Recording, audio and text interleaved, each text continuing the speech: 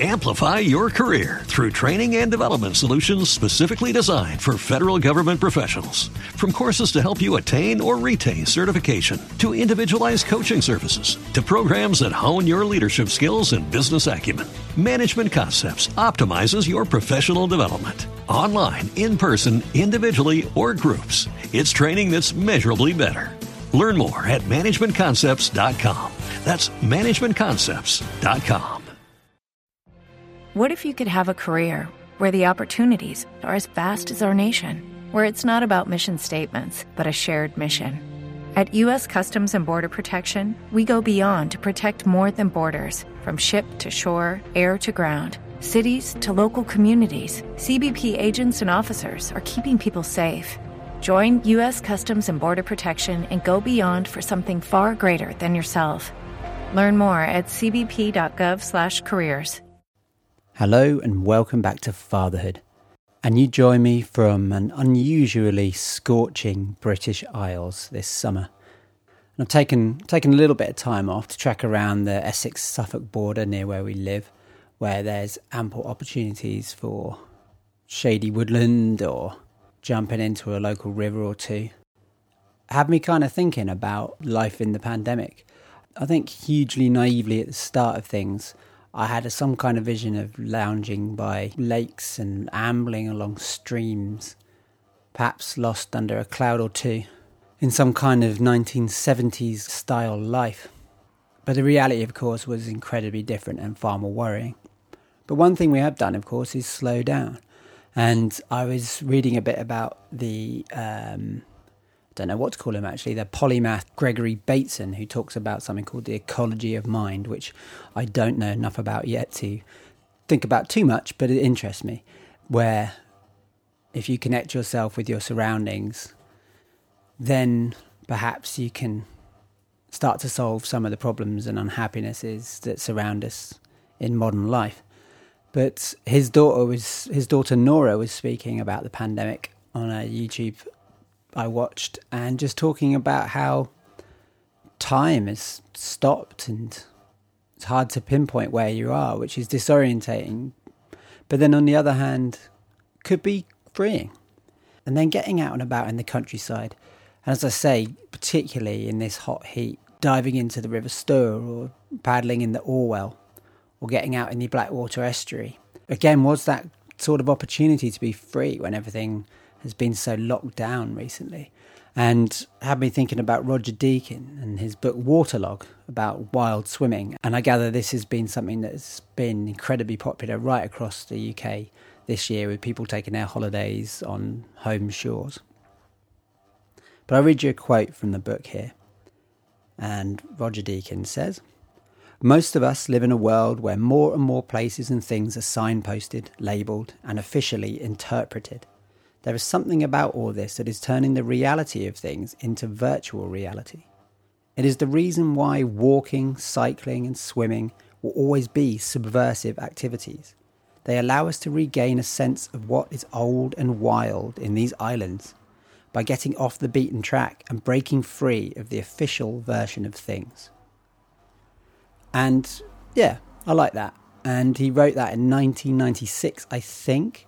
And obviously we are living incredibly virtually now, and everyone's been working remotely, and we've all been stuck in our homes but trying to get on somehow, and getting so much of our information from the internet, while indeed obviously the official news, the interpretations are both disconcerting. It's difficult to work out exactly what they mean often. And even though I realise people are trying to do the best they can in a lot of difficult circumstances, we just don't have those freedoms anymore. So here's to getting in the water. If there's something near you, then yeah, I really recommend it. But this week we have a holiday special, and it's a republish from the previous incarnation of Fatherhood podcast. As you know, if you're a listener, I've restarted it since the pandemic, having a little more time perhaps, and thinking, what could be useful to some people, I hope. And this one is an interview with a Cornish surfer and lifeguard, father 3, Malcolm Jones. So, without further ado, on with the show.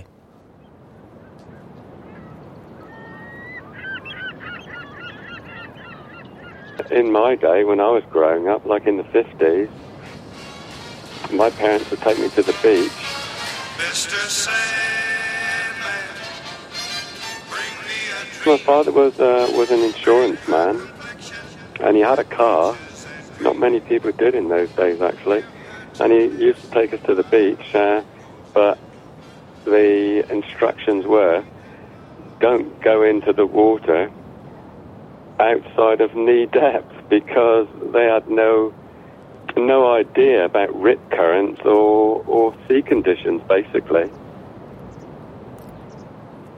Well, I always used to take a friend along, and then obviously we'd play football in ball games, but we always wanted to go in the sea. But the instructions were only into knee depth water, so you couldn't really swim, actually. There were drownings almost every weekend. There were no lifeguards in those days. And as I say, people were drowning willy-nilly. They sort of put fear into you, really, about what could happen if you went out further. So, yeah, I used to obey what they said, really.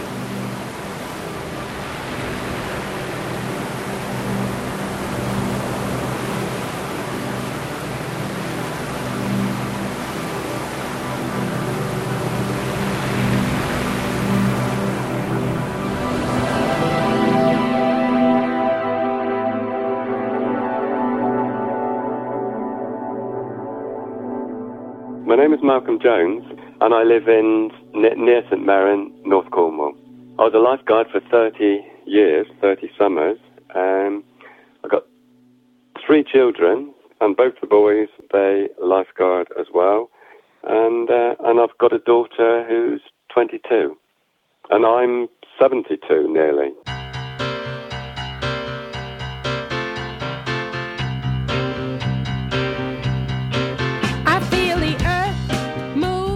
It would have been about 1971, and lifeguards had just started on Trianon, and I knew a guy, not a very good swimmer, a guy from up the country, not a surfer, and I sort of thought to myself, it's a nice job. If he can do it, I'm sure I can do it. And then I got the job the next year and did it roughly for the next 30 years. Our particular area that I've settled in since those times, got 7 amazing beaches. So you've got a wonderful choice of really good beaches, actually, to surf on and to swim at. When I first started lifeguarding, I lifeguarded on Trianon, and that was the only local bay that had a lifeguard on. There were no lifeguards on Constantine, Boobies, Harlyn, Travone, or Porthcothan. There were lifeguards on Morganport and Newquay, but in our area, it was only Trianon, and it used to be absolutely chaotic because all the families would come to Trianon because it was lifeguarded. We had hardly any facilities at all. We used to have a rescue board and the reel and line, which needed really 6 people to work on it. But fortunately at Trianon, a lot of people, a lot of friends used to come and spend the day there, and they could help with rescues. It was an Australian invention. If somebody's in trouble in a rip current, you put on a harness and you swim out to the person that's in trouble, but also you got somebody reeling you out, so you've got contact with the land all the time. And then you get 3 people feeding the rope out to you. Pulling back in, it's quite difficult, because if the people that pull you back in pull a bit too hard, then you can go under, and it can be quite dangerous. But it was also quite difficult to swim out with towing a harness and a heavy rope for, maybe 200-300 yards on occasions. But I also remember we had, as regards the flags, to keep people in a in a certain area, the flags were about 4 foot high, bits of 2x1 with a flag on the top. And when you get hundreds and hundreds of people on the beach, nobody would see the flag. And it used to be absolutely chaotic. And we used to have to make rescues all the time. It was really hard work in those days. You know when you're going to have your busy time, because, say, if it's at Travone, where I lifeguarded for a long time, you knew the high tide was always relatively safe, but then the low tide was totally different. All the rescues would be when the sea was raging, basically. On a big surf day, when there was a big swell, you'd try and keep people in the flags, but then you'd always have problems. And often they would just get caught and be taken out in the rip and couldn't get back, so they'd be waving and shouting, and then you just have to pick up the rescue board and go in and pick and get them back. Well, with the rip current, basically the waves come in, they break on a sandbar, and the water that comes in has to find its way back out. And the bigger the surf, the greater the rip current. You can't swim against a strong rip current.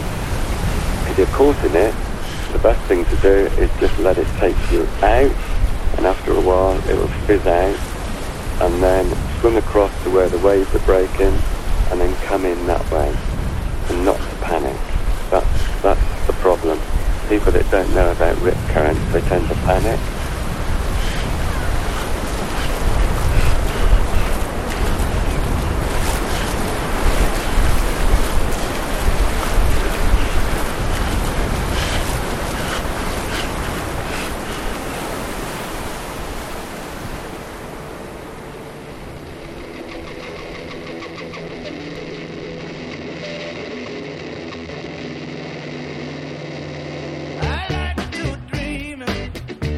And then I got into surfing when I was, about 21, I suppose. I was with a girlfriend at the time, and we were on holiday in Newquay, and befriended an Australian lifeguard who was working on Towan Beach. He had the rescue board on the shoreline, and I asked him if I could have a go on it. And he said, oh no, I'm not allowed to do that, but if you like, you can go up to Great Western and hire one. So I hired a board, a 10-foot board, 3 stringers, stood up on it first time, thought, I really like this. And from there, during that winter, I bought a second-hand board, and then every weekend, from sort of Easter onwards, a big group of us from Plymouth, where I was living at the time, would go down to Harlyn Bay to surf. In those days, very few people, if any, surfed at Constantine. It was always considered too dangerous, so we all used to surf at Harlyn and Travone. Well, at Trianon, I used to live in the lifeguard hut, actually, on the beach. But I also had a camper van, and used to go off to Morocco, surfing in the winters.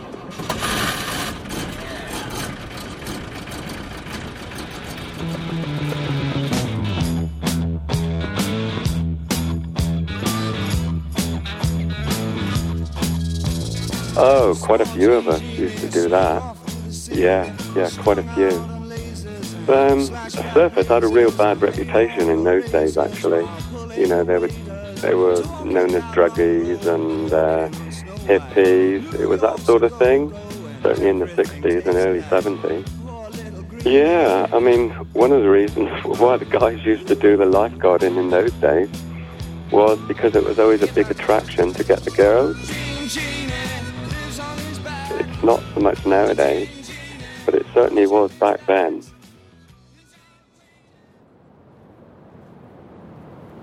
No, I was always quite calm, really. The other guys were a bit wild, but No, I was always quite good, really. I met my wife, or I knew of my wife when she was quite young, actually, but didn't start going out with her until I was in my 30s. I think I would have been about 33, something like that. And then we met up at a dance once, and it all happened from there, actually. We got married in 1983, and Joe was born in 1984. Sam was born in 1987, and obviously I was lifeguarding all those summers, so they were brought up on the beach, basically.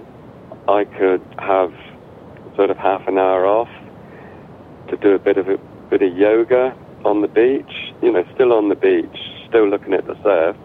And also we used to play volleyball, and I used to go for a run most days.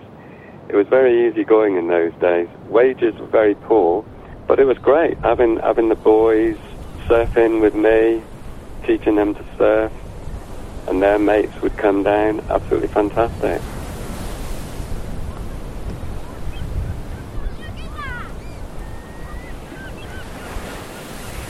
And I remember one particular year we were in South Africa. It was the year Nelson Mandela was released. We were hitchhiking around South Africa with a 5-year-old, a 2-year-old, pushchair, surfboard, myself and my wife, and people would see us on the road, and because it was so unusual, they used to just stop and pick us up. And my son Joe, he was 5 at the time, found half a polystyrene surfboard, boogie board, started to use it and started to stand up on it. Then when we got back the following summer, bought him a surfboard, and then he started surfing, and he took to it really easily. And when he was 9, I was on a day off surfing at Constantine. He must have been down there with his mates, and I turned up, and he came out of the water with this guy that I'd met in Morocco quite a few years before. And he said, "Oh, Dad, this guy wants to sponsor me because he thinks I'm a really good surfer." I thought, that's okay then. And it's all progressed since then, really. So this guy made him a board. He entered a few competitions, but in the end it got too much for us because my wife got pregnant with our daughter, and I was working on the beach all the time, and we didn't have time to take it any further, really. So yeah, it was really, really good. Yeah.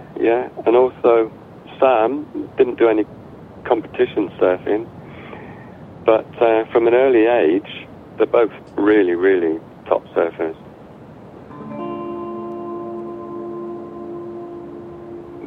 They've been lifeguarding since they were about 17. They were really good swimmers because from a very early age we got them into Nuki cormorants, and they used to go to galas and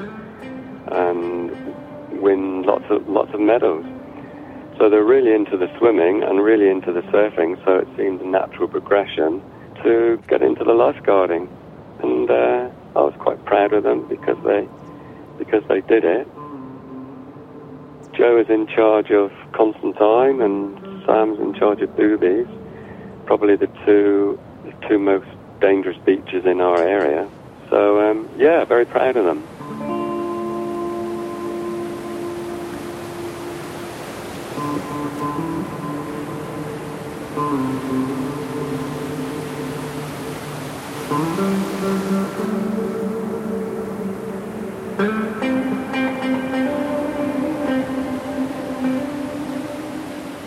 The surfing gets in your blood, you see.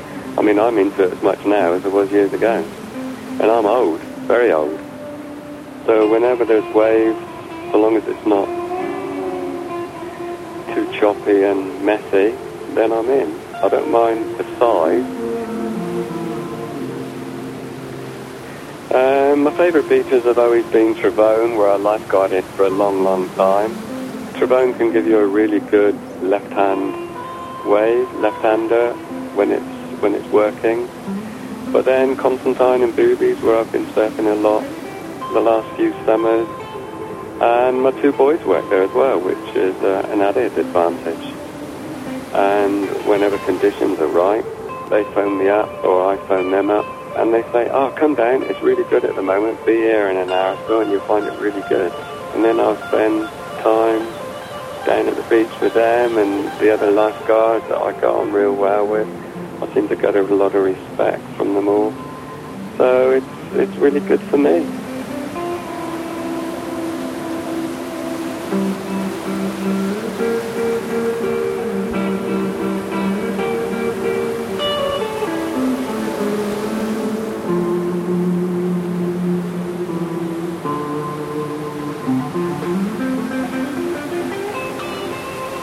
Yeah, I started surfing in, I think it was 1968, and that was 50 years ago, and I'm still surfing now, actually, and it's my life, really.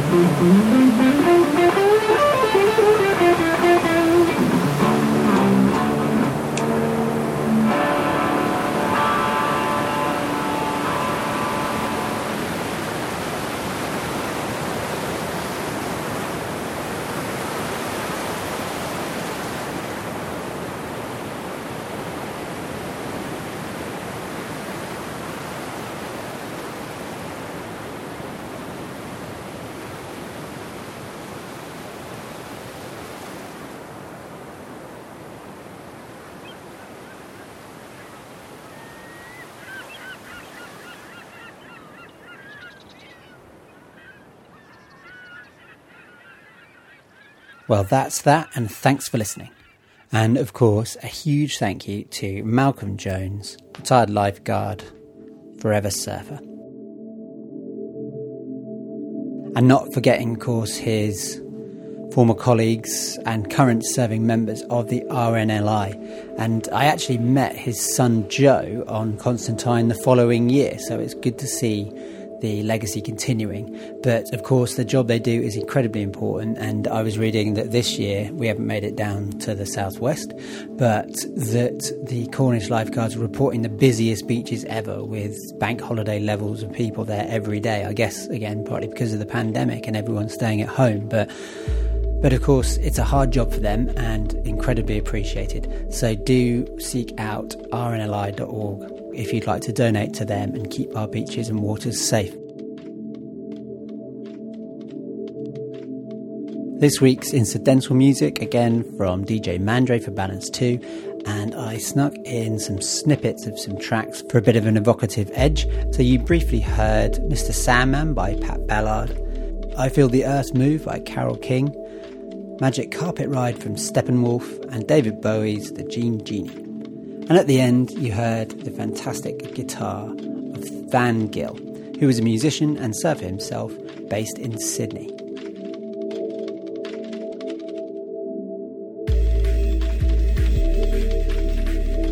But we'll be back soon with more podcasts from Dry Land, and I'm hoping to get some new interviews sorted out for the end of the summer and going back to school and all of these sorts of things. So do stay tuned. You can find Fatherhood at fatherhood_pod on Twitter and Instagram, and you can subscribe on Spotify, iTunes, and all your favourite podcast players. Do give us a rating and review if you can. It would help get us shared amongst all the families that you know. And do pass the podcast along if you're a listener and you know people in a similar situation who might benefit from hearing these stories. So thanks again for listening. I'm Robin Leeburn, and that is all for now. See you soon.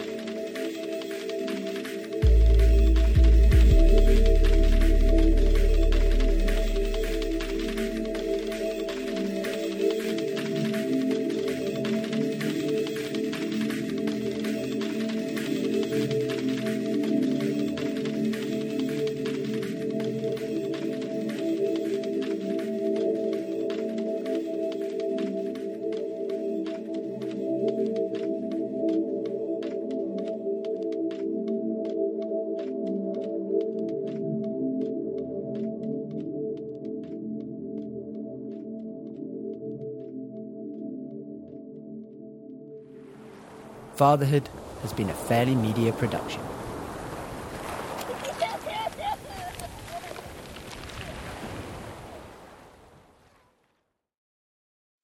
Amplify your career through training and development solutions specifically designed for federal government professionals. From courses to help you attain or retain certification, to individualized coaching services, to programs that hone your leadership skills and business acumen, Management Concepts optimizes your professional development. Online, in person, individually, or groups, it's training that's measurably better. Learn more at managementconcepts.com. That's managementconcepts.com. Hello, it is Ryan, and I was on a flight the other day playing one of my favorite social spin slot games on ChumbaCasino.com. I looked over at the person sitting next to me, and you know what they were doing?